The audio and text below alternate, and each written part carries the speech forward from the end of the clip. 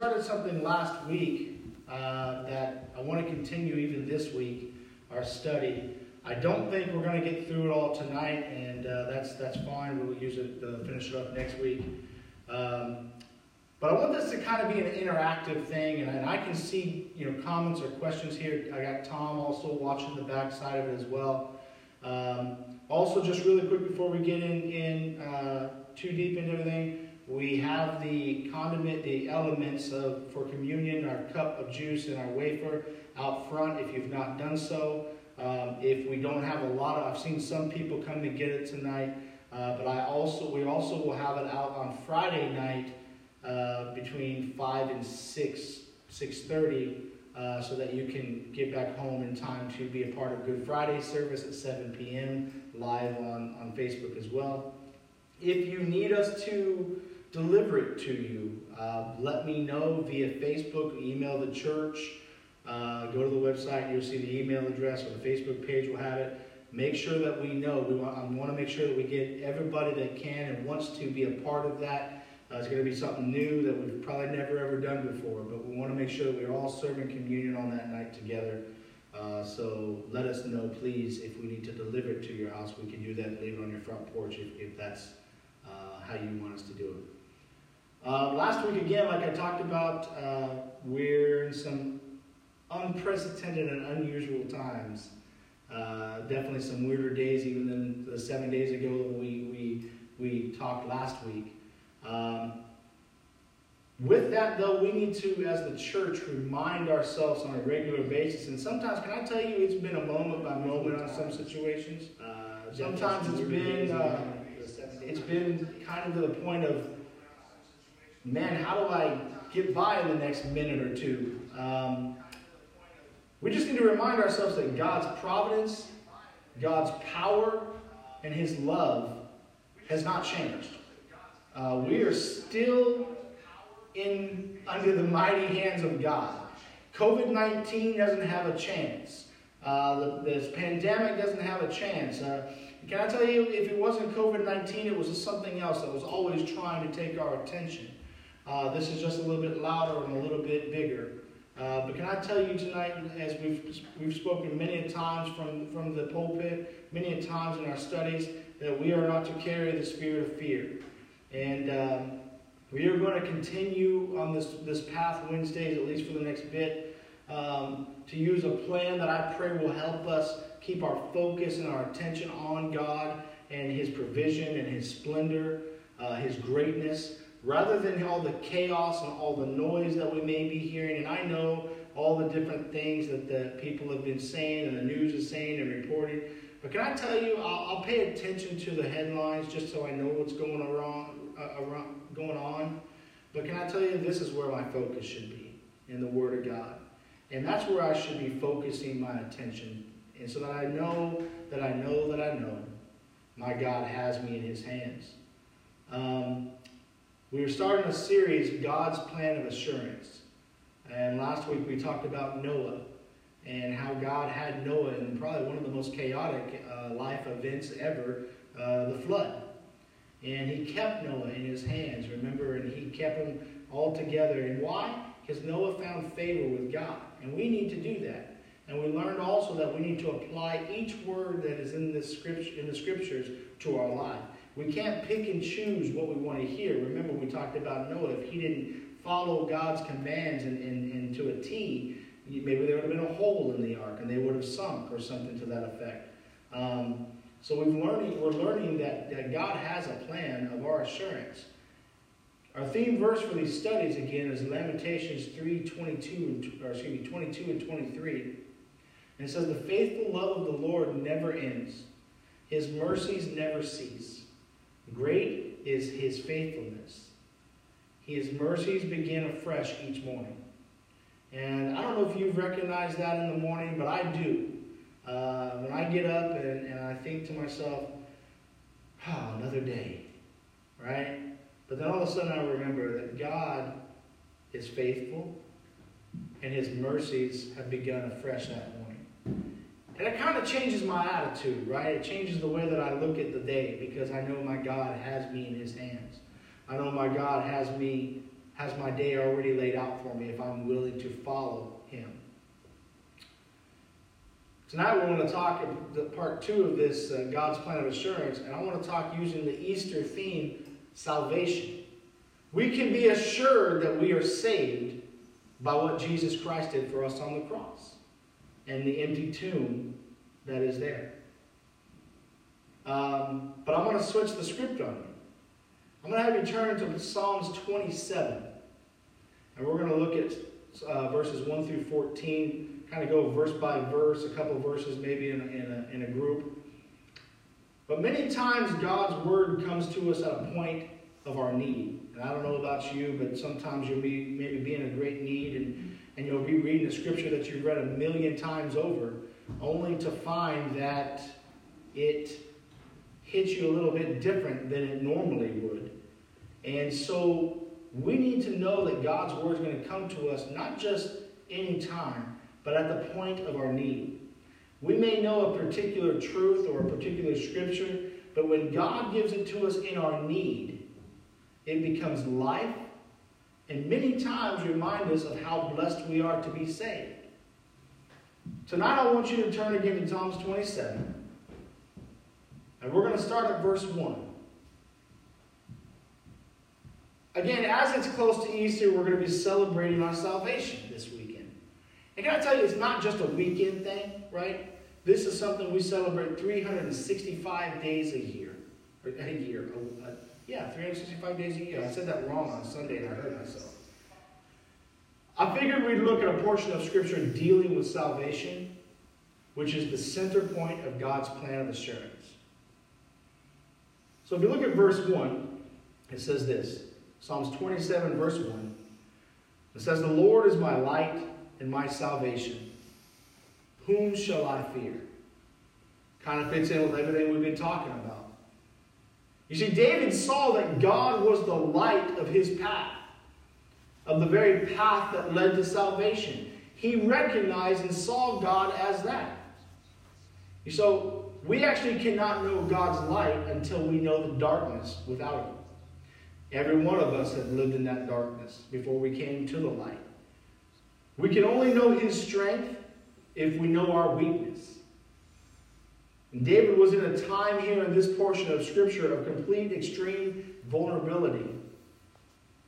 But David saw the goodness and the mercy and the love of God. And fear left him. Finish that scripture. "The Lord is the strength of my life. Of whom shall I be afraid?" So here's how we could actually stop right now with just that first verse. If we took that to heart, you wouldn't have to be worried about COVID. You wouldn't have to be worried about any sickness. You wouldn't have to be worried about or fearful of anything just from this one verse. See, David got it. And he's sitting here probably in one of the most extreme and fearful moments, who knows, of his life. You see, he was running from Saul's army. He was being chased. And his life was in danger. But what does he say? "The Lord is my light and he is my salvation." God's got me. He's got my back. He's going to save me. What have I got to fear? Whom shall I fear? Who's going to take my God out? Nobody. And David knew that. And see, again, David saw the goodness, the mercy, and the love of God. Do you see that? Do you actually recognize that on a daily basis? Because life can get chaotic. Life can get kind of crazy. And we forget this. We forget what David says in the Scriptures of how awesome and how powerful and how majestic and merciful and how much the love of God is. If we do this, fear has to leave. And the first enemy that God defeats is the fear of the enemy. That fear, he just defeats it. He puts us into a spirit of power, like Timothy says, and of love and of a sound mind. And I'll tell you, if we can get to that point, church, the devil is going to be on the run. He's not going to be able to come at you like he used to. He's not going to be able to use that anxiety, this anxious spirit that you're so used to. A lot of us have that just because we're comfortable with it. A lot of us have had that spirit with us, and we didn't even know we had it. And we need to change the habits, church. We need to realize how good our God truly is, how powerful our God is. Can I tell you how powerful he is? He beat death. He took death to the cross, died on that cross, and that tomb is empty today because he was that big and that strong. Guess what? He can take care of and handle all of your situations as well. And so the lesson from this verse is simple. Salvation is found in God. Everything that we need to be saved from is in God. It's not in ourselves or our talents or our wisdom. It's not in our circumstances. It's in God. Go to verse 2, if you would. And it says this. When the wicked came against me to eat up my flesh, my enemies and foes, they stumbled and fell. Verse 3 says this. Though an army may encamp against me, my heart shall not fear. Though war may rise up against me, in this I will be confident. It's again David just saying, no worries. I'm not tripping. I'm not worried about what's happening. I'm focused on my God who has my salvation in his hands and in his heart. David could have written this many a times in his years of life, especially when he was being chased by Saul's army, as he may have been here. But don't forget that shepherd boy had to fight a bear. He killed a bear. He killed a lion. And don't forget about the giant that also sought to destroy and kill him. This scripture could have been written at any point of his life, even before Saul. But see, it wasn't just that. Sometimes the Philistines wanted to kill him, or some other group that wanted to kill him. His life was always under some kind of danger. But David knew salvation was in God. Again, just retracting back to verse 1. He wasn't tripping. He wasn't scared. He wasn't fearful at all, for he knew where his salvation stood. I love this. The enemy stumbled, the scripture said. David watched God defeat his enemies time and time and time again. Think back just for a moment. Take a break just for a moment and think, how many times have God defeated your enemies? Whether it be a sickness, whether it be finances, whether it be people. How many times has God stepped in and saved you? See, it's God's salvation. Can I tell you, God is God. And even over any enemy that we come across. Can I tell you, he can frustrate the plans of the wicked who seek our destruction. He loves to just irritate the enemy. Every time the enemy thinks he's got you on the ropes, when we claim these scriptures, when we hold true to what we should know, church, the enemy gets defeated. And God steps in at just the perfect time and says, oh, by the way, that's enough. And he frustrates, and he upsets, and he irritates the enemy. And the lesson we can take from these two scriptures is, don't look at the odds. Right? David says there's a army that's going to encamp around me. When the chips are against you, guess what? You can still beat the house, basically, with God. Nothing can defeat our God or will defeat our God. And we need to hold true to that. We need to take God at his word and don't look at the odds, but look to God. Amen? If you look at verse 4, we're going to look at David's key. What was the key? How did he do this? What was the key to finding the salvation? Verses 4 says this, one thing I have desired of the Lord, that will I seek, that I may dwell in the house of the Lord all the days of my life, to behold the beauty of the Lord, and to inquire in his temple. For in the time of trouble he shall hide me in his pavilion. In the secret place of his tabernacle he shall hide me. He shall set me high upon a rock. One thing I have desired, and that will I seek, David says. David's key and our key to God's house is to be able to say this, one thing I desire. There's only one thing I desire, and that's God. The key to finding God's salvation is to seek him with our whole heart. You see, God wants everything. And I think that's difficult for us sometimes. I really do. I mean, we have a human aspect. There's so many different things going. I've got to work. I've got kids. I've got a husband. I've got a wife. I've got all these other things that are pulling me. And it's difficult to give God our whole heart.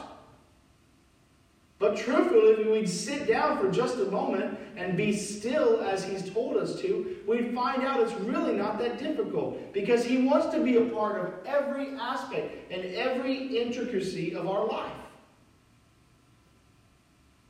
And so we need to seek Him with our whole heart. Not 99.9, but 100%. He needs to be our everything. You see, David said, I want to dwell in the house of the Lord. Behold the beauty of the Lord and inquire in His temple. Look, we can't get together in this beautiful sanctuary physically at the moment. But can I tell you, we can still be together in the Spirit. And we can still behold the beauty of the Lord amongst our spirit and dwell in the house of the Lord. There's 4 key words that I want you to write down if you're taking notes. Seek, dwell, behold, and inquire. Seek, dwell, behold, and inquire. And too often we inquire without seeking, dwelling, or beholding. Now listen to me, don't get mad here. But we want God's answers, but maybe not God Himself. You ever stop to think about that when we go and we request and we're seeking Him out? Maybe we just want the answer that God can give. And maybe we've not thought about, man, I need God Himself. Remember, Jesus is the answer. Answers come after we have fellowshiped with Him. And He wants us to want Him. That's His desire. He wants to be with us more than we want to be with Him. He's calling us all the time. Come hang out, come hang out, come hang out. Come dwell with me. So church, that's what we need to do. We need to understand from these scriptures, the lesson out of this scripture is God's presence is a secret, solid place that He's just calling us to dwell into. He just wants to have a relationship. So passionately loves us and gives us everything we need. And we need to understand that presence and know that it's there. In verse 6, we're going to look at David's promotion. He says this, and now my head shall be lifted up above my enemies all around me. Therefore I will offer sacrifices of joy in His tabernacle. I will sing, yes, I will sing praises to the Lord. You see, David understood promotion. In Psalm 75, we read where he says, promotion comes from God. You see, David knew exactly what promotion meant. He was promoted from shepherd boy to lion and bear killer to giant killer to the king's music man to warrior and then finally to a shepherd king, to the king. And at each step of those promotions, if you read and study David's life, you'll see there was a crisis. There was something that just kind of helped it, kept him from maybe making an easy transition into that promotion. But then there was God's salvation. Our life our Christian relationship, our Christian life is based basically on maturity. Paul talks about, new Christians drinking the milk and then becoming mature and getting into the meat of the Word. I've always looked at the Christian life as kind of a school, an elementary type of school thing, where we come in as kindergarten and we learn the basics. We get the ABCs, the 1, 2, 3s. And you have to pass certain tests to graduate to the next grade. It's the same thing in the Christian life. We get promoted as we mature. God relies on us more as we mature. And sometimes the enemy knows that if he can put something in your way to keep you at bay where you are in your Christian life, Maybe you only get to a certain level, and then he just starts hitting you and pounding you, or he puts some kind of obstacle in your way. And it's kind of like working out. You start at a certain weight, and you start to work out, and then you hit a plateau. And it takes time. You work through that, and finally you break through that plateau. The same thing in the Christian life. As we are promoted in the Lord, as we mature in the Lord, the enemy is going to try to put up these walls and these hurdles. And we have to learn that God is our salvation, and He is calling us to Him. And we can get over those hurdles. We can trust God even though we think we can't. We can believe and have faith even though we think we can't. Because as you grow, and those of you who served the Lord for many years can attest to this, your faith grows. And so when you begin to say, hey, would you pray for me? It's no problem for you because you know who you're praying to. He hears you, and He's going to answer the prayer because of the faith that you have. Our faith grows. David's praise was not just words of mouthy words. No, they were real. They were joyful. They were excited words. Because he knew that everything that he was, and everything that he'd been promoted, and every situation that he'd been through in life, and church, I mean everything, from the dog getting out, or the dog making a mess in the house, like happened to us this week, those slight chaotic situations of life to which happens. Can I tell you, God is still God, and He knows everything that we're going to go through. But David knew that God was the one that was in charge. He knew in his heart of all hearts that the salvation to which he was living and walking in was in God. He was aware that God delivered him from certain destruction. You ever been in a difficult, hard time and all of a sudden you realize that God gets you through it? I've seen this happen many times in church, where someone will come in as a visitor and they're bawling their eyes out on the message, and they're going through a difficult time. They spend a few minutes after church with you to tell you what's going on, and you pray with them, you spend time with them, you try to help them, and then all of a sudden you don't see them again because whatever they were going through is fine now. And I tell you, that's not the way we should be at all. Promotion in crisis comes from God. When we go through a difficult time because we're trying to grow in Christ, we need to continue to move forward. We need to continue breaking through those obstacles and not let a crisis stop us in our tracks. How many people do we know in our family or in our friends that have served the Lord for a certain amount of time until it got too difficult? Well, God allows tests. God allows crises. He allows difficult situations to teach us to grow and to trust in Him more and more each and every day. And I think we're even more so in this day we live now, that we need to learn pretty quick, church, on a daily basis, to trust maybe like we've never trusted before, to live by faith like we've never lived by faith before. I truly believe we're in a time where God is calling to His church, to promote His church to be what they're supposed to be in this world. I truly believe that with all of my heart. And what better situation and time do we have, church, than the present moment to step up and say, yeah, the world's chaotic, but I know someone who's got peace, where you can find peace, where you can find restoration, where you can find hope and joy and salvation. I know somewhere. Follow me to it. In verses 7 through 10 says this: Hear, O Lord, when I cry with my voice. Have mercy also upon me and answer me. When you said, seek my face, my heart said to you, your face, Lord, I will seek. Do not hide your face from me. Do not turn your servant away in anger. You have been my help. Do not leave me nor forsake me, O God of my salvation. When my father and my mother forsake me, then the Lord will take care of me. You see, David said on several occasions throughout Psalms, I cried unto the Lord.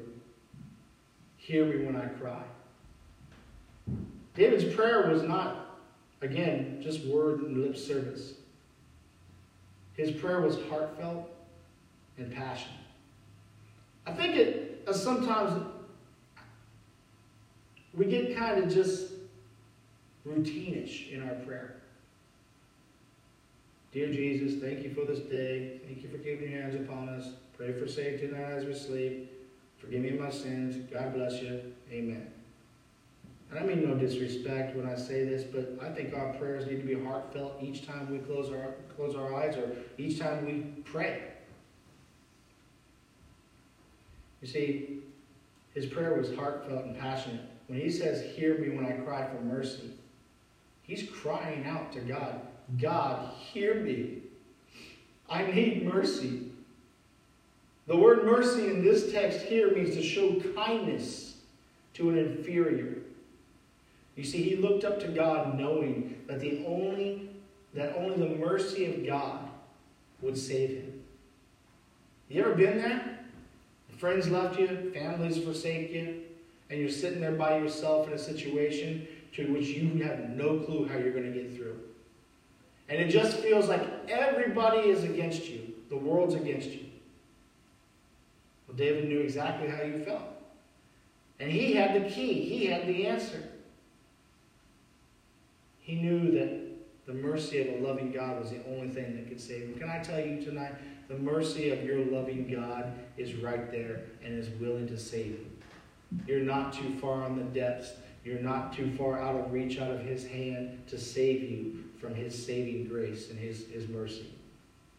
And it's important to note, though, that God prompted David to pray. When you said, David says. See, God prompted him. When you said, seek my face, my heart said, your face shall I seek. Are we guilty of maybe not listening to God's prompting? You ever had the Holy Spirit kind of nail you on the heart and pray for somebody and you're like, I'll catch up with you later on that. I think we need to be sensitive to the Spirit, despite what we're doing in a daily grind or whatever it may be, and just take a few minutes when the Holy Spirit prompts us. We need to be willing to say, your face shall I seek, Lord. You're my priority, Lord. And when the Holy Spirit prompts us to pray, it would be wise to respond, church. The scriptures say that we have not because we ask not. And sometimes the Lord will say, hey, I need you to pray for something. I need you to pray for this healing for this person. I need you to pray for this situation. We don't know maybe all the details, but when the Holy Spirit prompts us, we need to be willing, church, to say, Lord, what's up? What do you need? What is going on? How can I pray? God wants to save us, and he will if we call upon him. And we set our face to seek his face. If we put our priorities right, we put him first, God will save us. Prayer is just not seeking answers. It is seeking God. Remember I said that earlier. And I think we've gotten to a point, not we as in general, but maybe as a church, we've gotten to where prayer is, I'm just waiting for the answer. God's not a genie. God did not take the part in the Aladdin movie. He is not a genie that gives our every wish.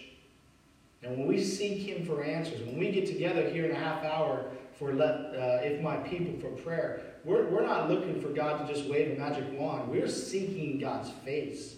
We're using 2 Chronicles 7:14 as God's people to pray, it says, and seek my face, and ask for forgiveness of your sins, and humble yourselves.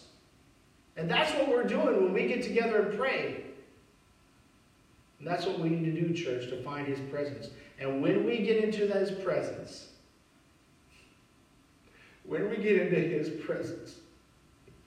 that's where you find his answers.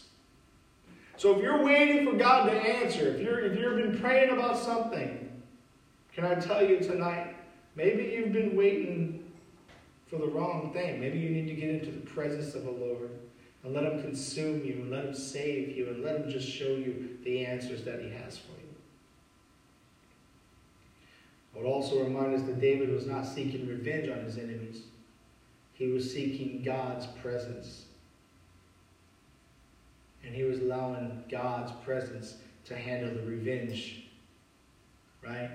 So many times when people do us wrong, we want to get revenge. But if we find ourselves in his presence, we find ourselves that God will take care of you. He'll avenge you. He'll revenge you. You know, vengeance is his, saith the Lord.